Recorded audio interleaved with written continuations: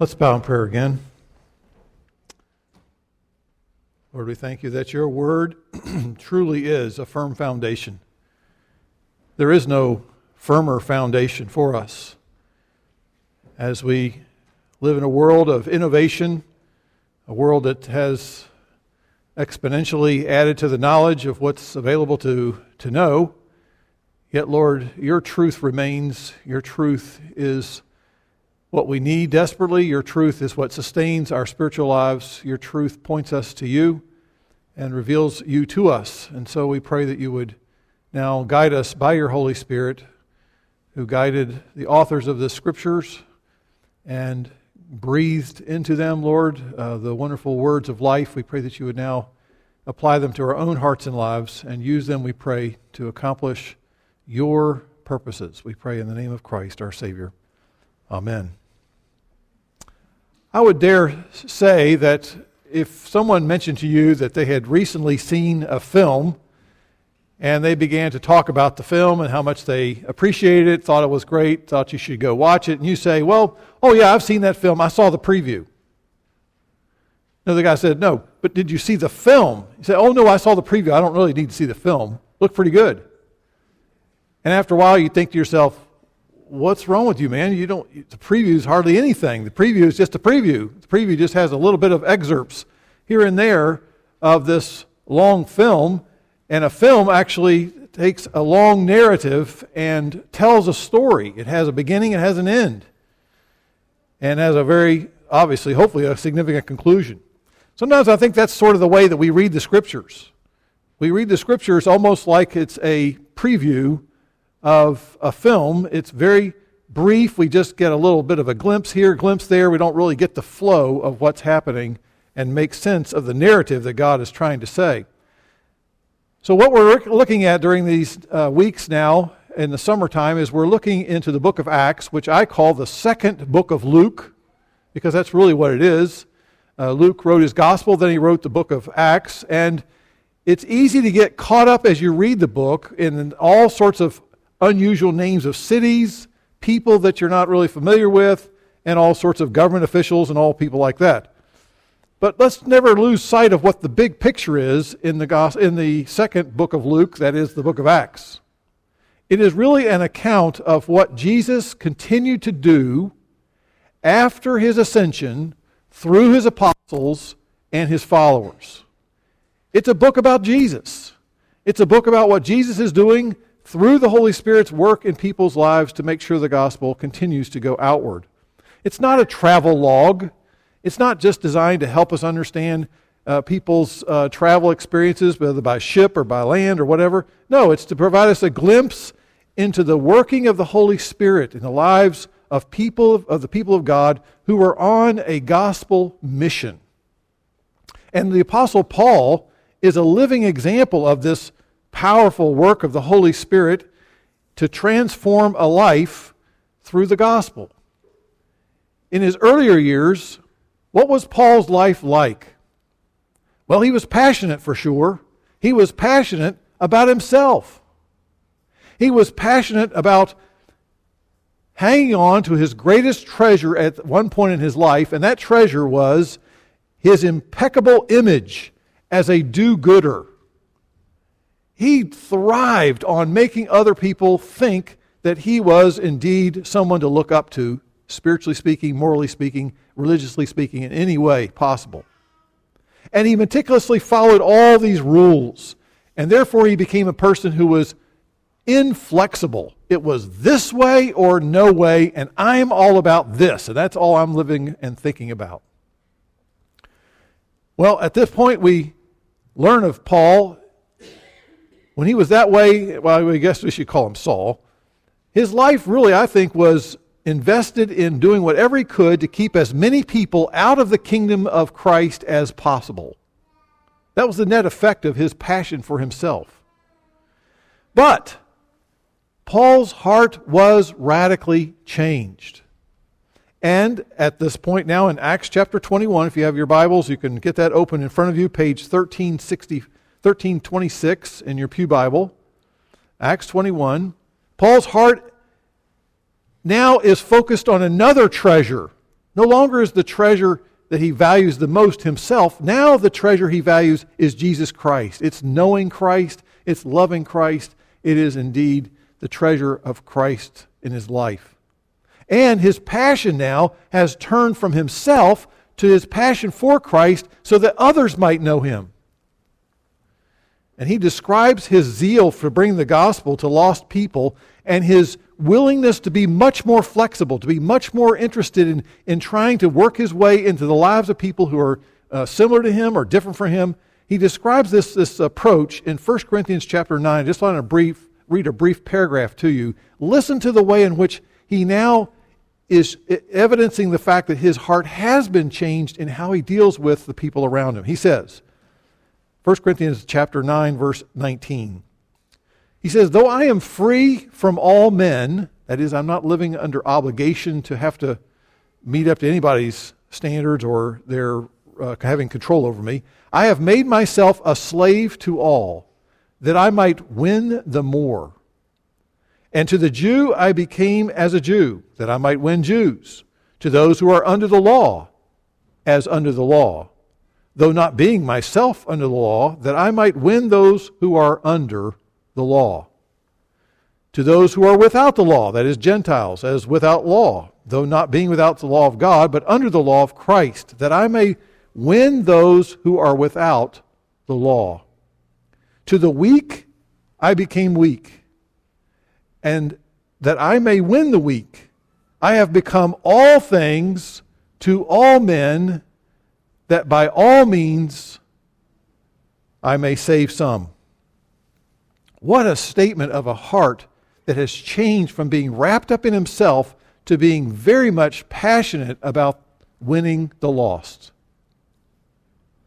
It is this, when we read words like this, it seems to me we're seeing the overflow of a heart that where the gospel has taken hold in a wonderfully changing way, that now the apostle has a willingness to condescend, to go from what he always wanted to do. Now he's coming down and saying, I'm going to adopt all sorts of approaches or strategies to deal with the people around me so that unbelievers might come to know Christ.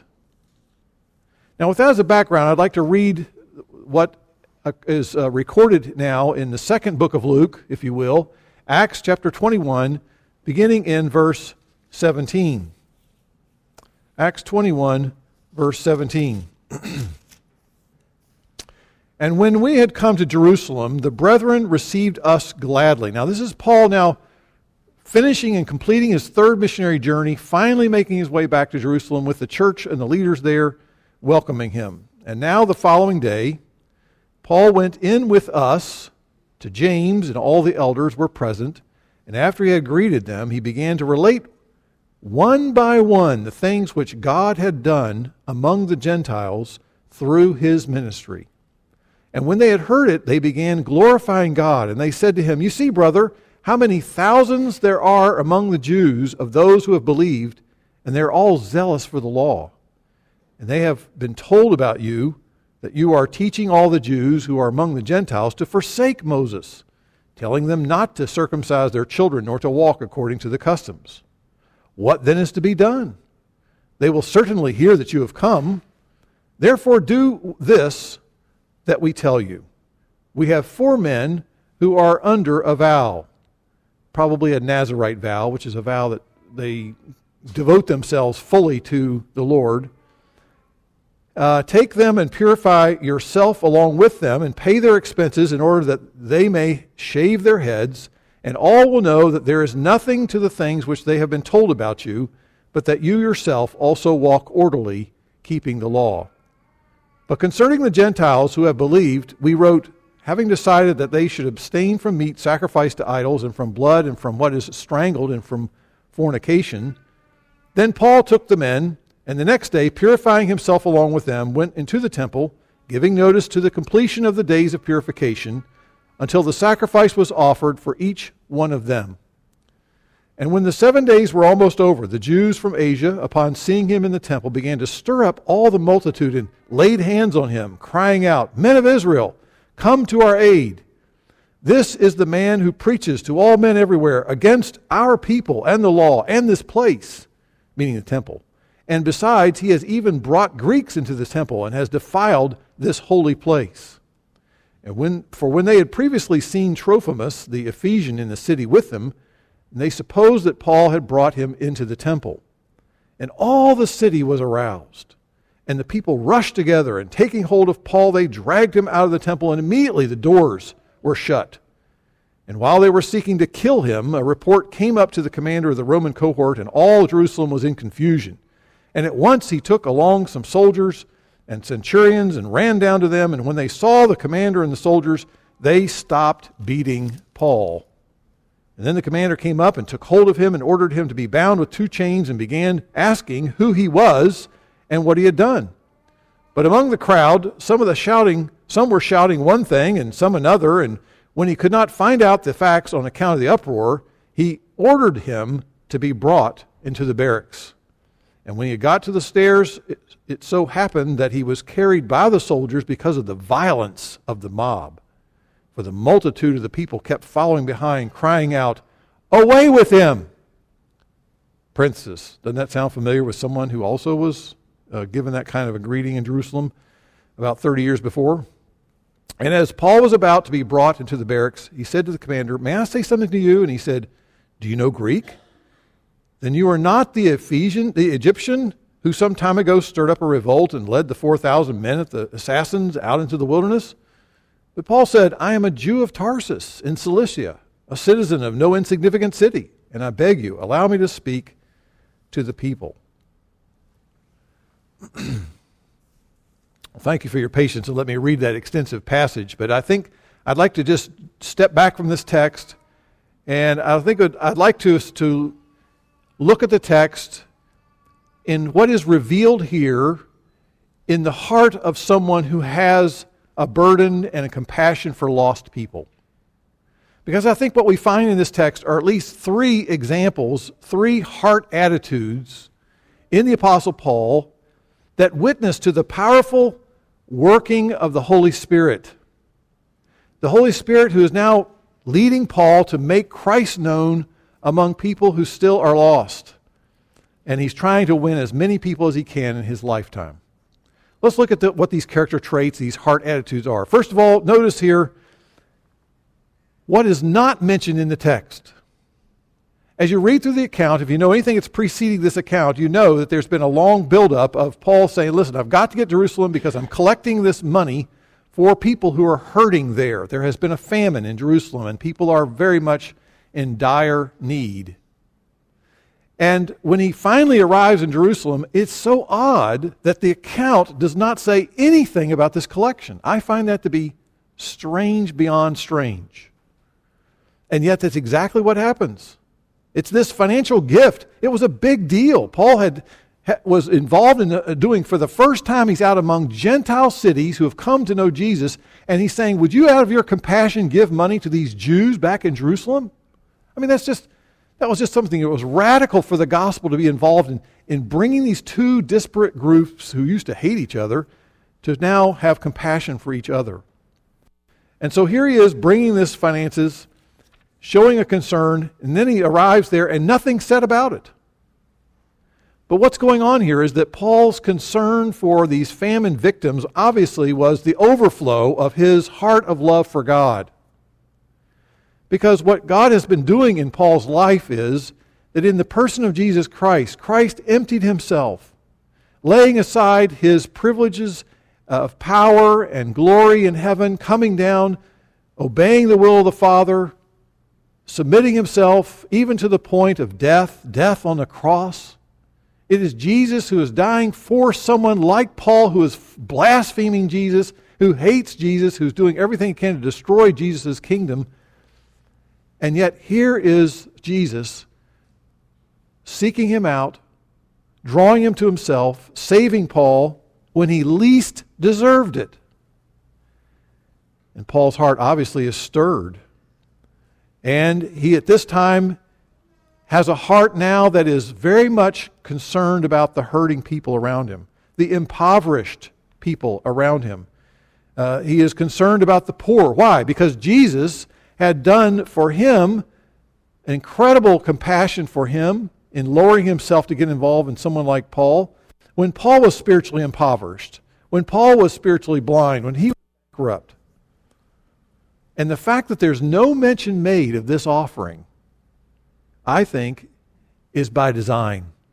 I think Paul emphasized, don't you mention this being a big deal to Luke. He's saying, listen, I don't want any accolades. I don't want any notoriety. What do we see here in the heart of Apostle Paul?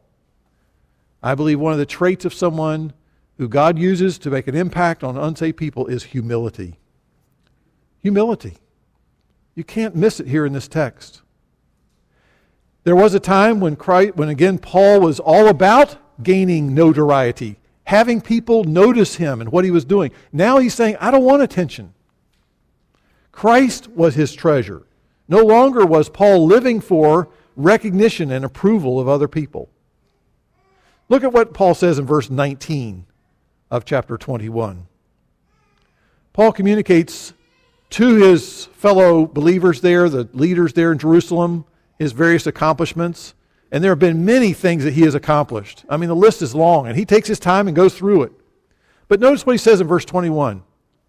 After Paul greeted these leaders in Jerusalem, he began to relate one by one the things which God had done. He mentioned the things that God had done among the Gentiles through his ministry. That is very significant. That is the record of someone who is humbly acknowledging the place and the preeminence of God at work and giving him glory and credit. We have on the book table out here a booklet called From Pride to Humility. Very, very, very good book. It's actually a little booklet. Stuart Scott says this is how humble people operate. He says, humble people are focused on God and others, not on themselves. Even their focus is on others out of a desire to love God and to glorify God. Humble people have no need to be recognized or approved. There's no competition with God or other people. They have no need to elevate themselves, knowing that they have been forgiven, knowing that God's love has been shown to them undeservedly. Indeed, a humble person's goal is to elevate God and to encourage the people around them. In short, they no longer live for themselves, but they're living for Him who died and rose again on their behalf. 2 Corinthians 5. That's what humble people are like. And the way that Paul spoke about his ministry there in Macedonia and Achaia, where he had just come from all these cities along the shore of the Sea of Mediterranean Sea, notice the response that brought from the way he delivered it. Verse 20. The church leaders were glorifying God. They were not glorifying Paul. They were not celebrating the greatness of this man and his great missionary skills and abilities, which I'm sure he had many of them. But notice that Paul's now, with a habit, he is showing that he wants to give God glory and make much of God and what God is doing. I think of 1 Corinthians chapter 15, verse 9, where Paul talks about himself in comparison with the other apostles when he thinks through their being called to be an apostle and him being called to be an apostle. He says, I am the least of the apostle, he says. I am not worthy to be called an apostle because he says, I persecuted the church of God. I was trying to destroy it. But by the grace of God, I am what I am, he says. And his grace toward me did not prove vain or empty. But I labored even more than all these other apostles, yet not I, but the grace of God with me. What's he saying there? He's saying, I have invested tremendous amounts of effort into ministry of the gospel in all sorts of places, but I realize it's God's grace working in me and through me. He says, whether then it was I or they, so we preach and you have believed. He's saying, I can't fully explain it. Yes, we've been involved in it, but God has done the work. That was his main focus. That's a sign of a humble person.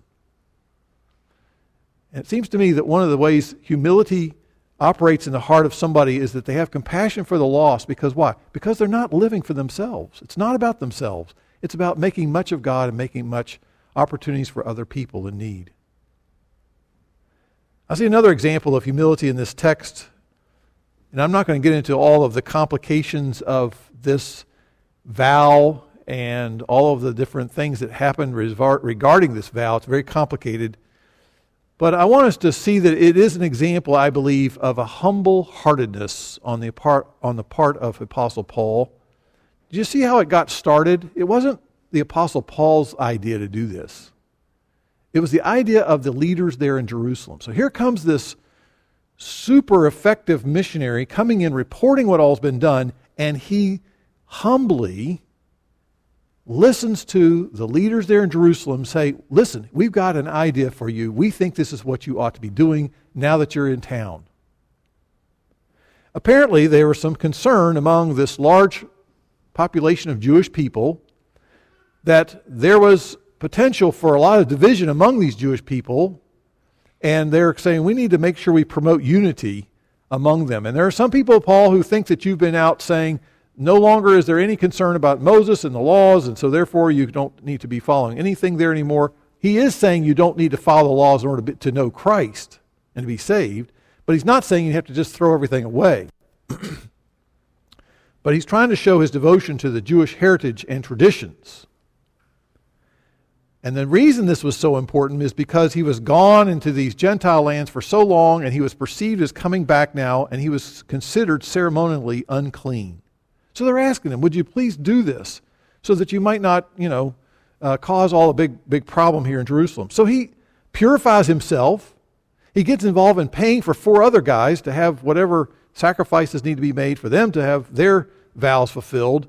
He does this in response to the request of the leaders there in Jerusalem. In some ways, it's a risky thing to be involved in. And yet he submits himself to being involved in trying to do ministry with other people in the context of realizing he's not the only one that knows how to do ministry.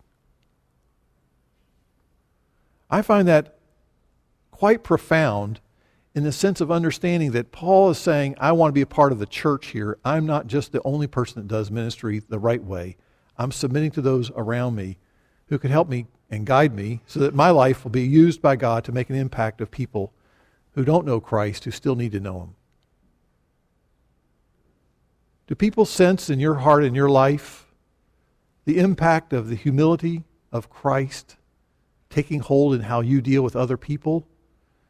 How you deal with the way you speak of what goes on in your life, what you accomplish? Is it very evident that there's humility at work there? Well, clearly, Paul is very much concerned for his fellow Jews, and he sees that there are so many religious people around him, but they're still lost. The second character trait I'd like to encourage us to notice here in this text is that as you read through this account, as you continue on in the book of Acts, and you think of it as a movie now, if you think of it as a film that's a little longer now, not just the snippets here and there, but if you get the whole flow of it, you know that there's been a long record of Paul's journeys here, starting in chapter 9 through verse 20, and he has endured multiple riots. He has endured so many violent protests, it's hard to number them all. And here he is, having already been arrested numerous times, he's already been beaten, he's already been stoned by angry mobs, most of which were made up of his fellow Jews.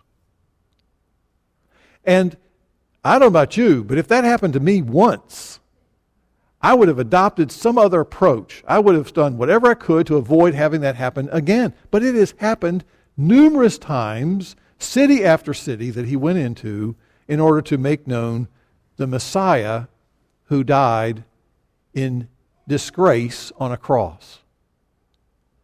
So Paul, I believe, is repeatedly, lovingly, compassionately seeking to reason and to persuade his fellow Jews in every city that he went to. He would still do it. He would do it again. He would do it again. And now in Jerusalem, here he is putting himself out there again. Paul knew what kind of reaction he would get from many of his fellow Jews. Why? Because he used to think that way himself.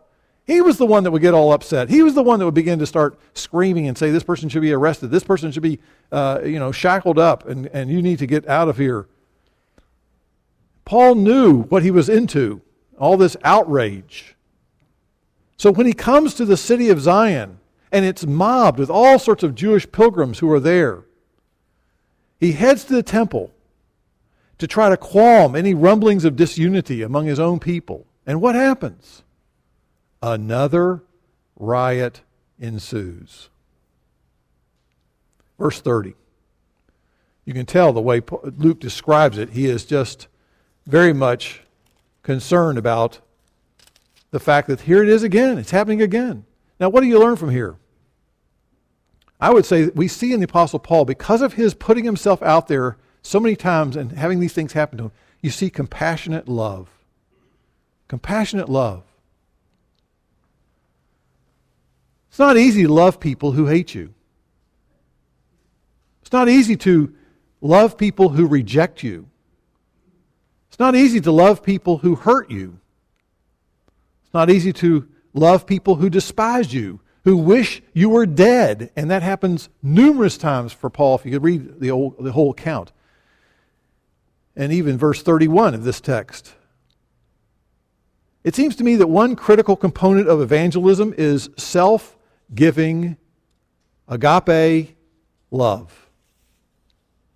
Love that is described in 1 Corinthians 13 as being love that never fails.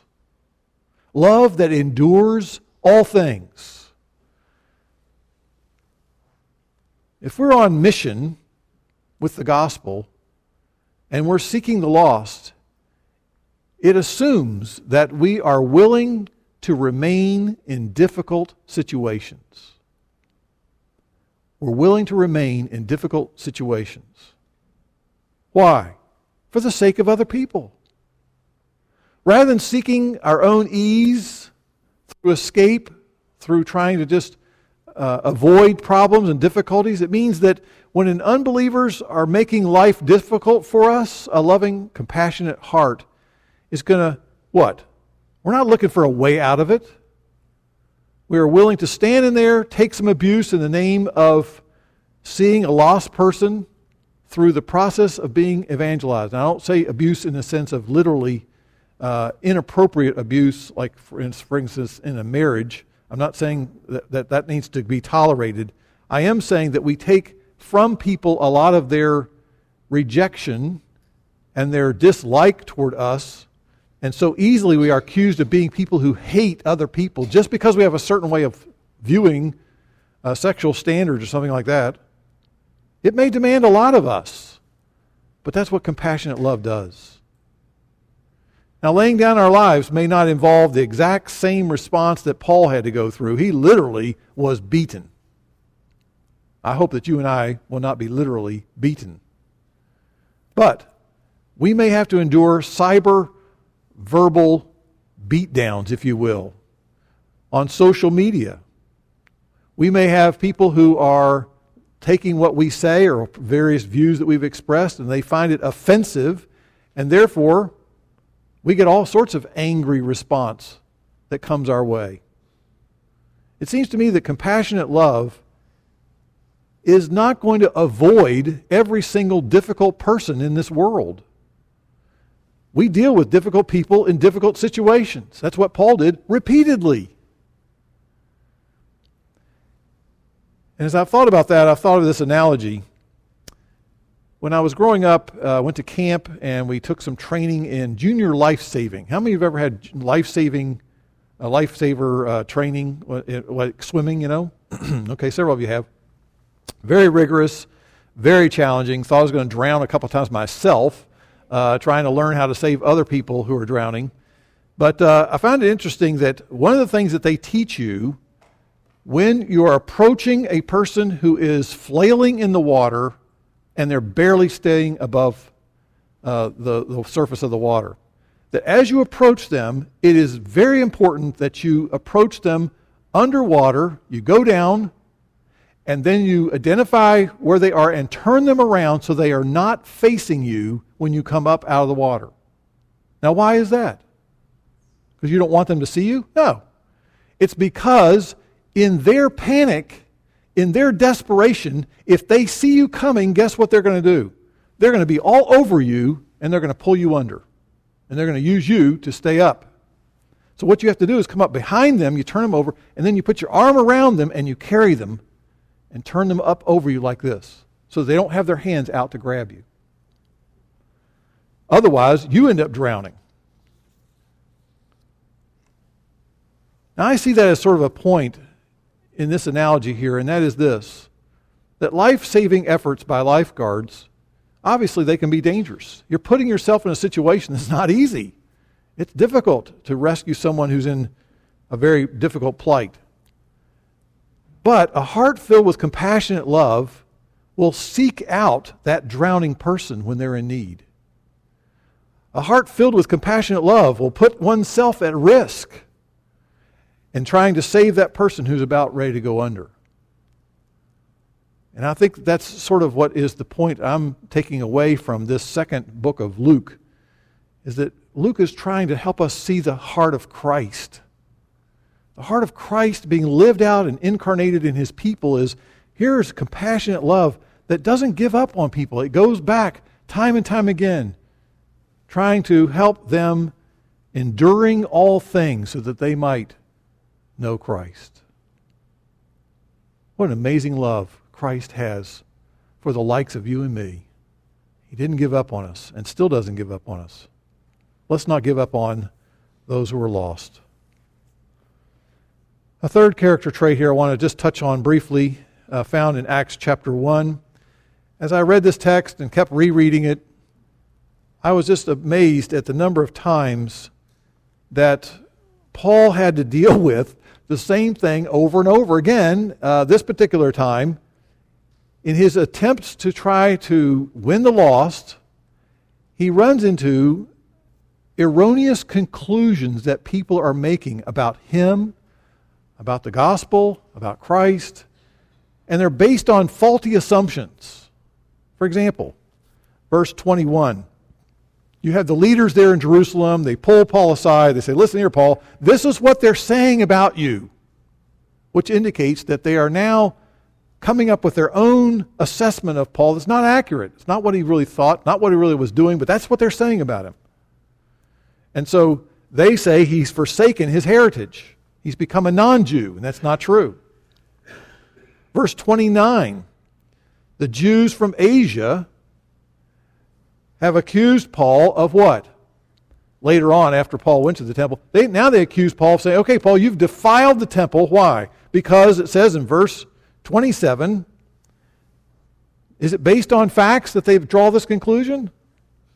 No, it's based on conjecture. Supposing that Paul had brought Trophimus, the Ephesian, into the temple. Based on this assumption, here comes this massive riot, and that brings all these soldiers into play, who are, of course, there's a big Antonia fortress is right there in the temple complex. They see what's going on. They run down there, and then the soldiers get involved. Here's more false assumptions playing into this. And what do they say? Hey, Paul, are you that Egyptian guy we heard about years ago that you had all these 4,000, fellow terrorists, and you guys are just wreaking havoc everywhere, and you've gone off into the wilderness somewhere? Are you coming back now? Are you that guy? Paul's like, what? I'm a person who came from a significant Roman city. I'm a person who's not just from the sticks. I have a very good education. Listen to me tell my story. It seems to me that one inevitable challenge that we should expect when it comes to trying to deal again and again with people who are unbelievers is that unbelievers reach false conclusions based on false assumptions about all sorts of things. We should expect that. We should expect that. They have false assumptions about God. They have false assumptions about Jesus.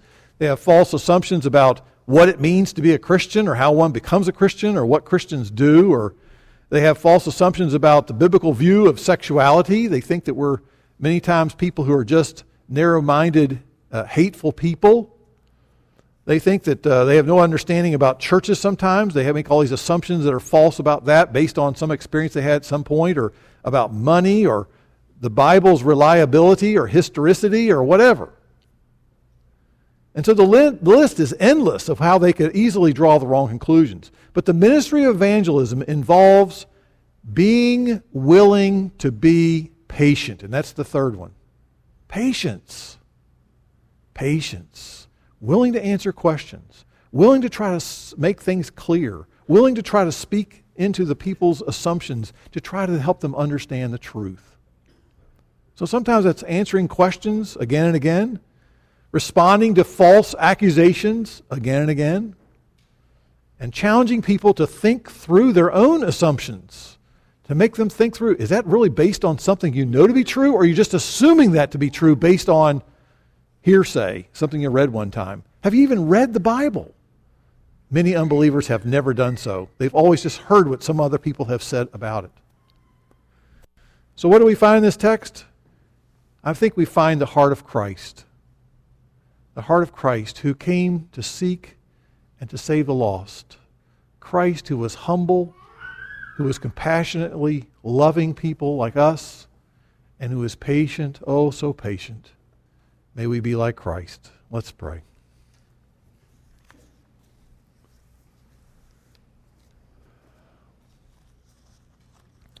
Heavenly Father, we pray that you would once again impress upon us how wondrous, how glorious, how amazing and astounding is your grace, that you would seek us out, that you would, Lord, humble yourself and lay aside the things that you rightfully deserve to enjoy, and that Jesus would get involved in this sin-ridden world, that he would be rejected and mistreated and put to death on the cross, taking on our punishment that we deserve. Lord, may we be humbled by that act of humility on the part of our Savior. And I pray, Lord, that you would also work in us your love, a love that is truly compassionate for the lost, and that you would give us a patience that is willing to offer patient answers and insights, and willing to speak into the lives of people around us who oftentimes are very deceived and clueless about what the truth really is. So Lord, we pray that you would use us for your glory. Forgive us for times when we rob you of your glory, when we take credit onto ourselves, when we let people's response to the gospel, whether it's to receive it or to reject it, as if that has anything to do with our significance or value in your eyes. Lord, help us to be people who are on mission for you and being used by you, no matter what the outward response. Help us just to be faithful, loving and humble, and patient and kind. We pray in Christ's name. Amen.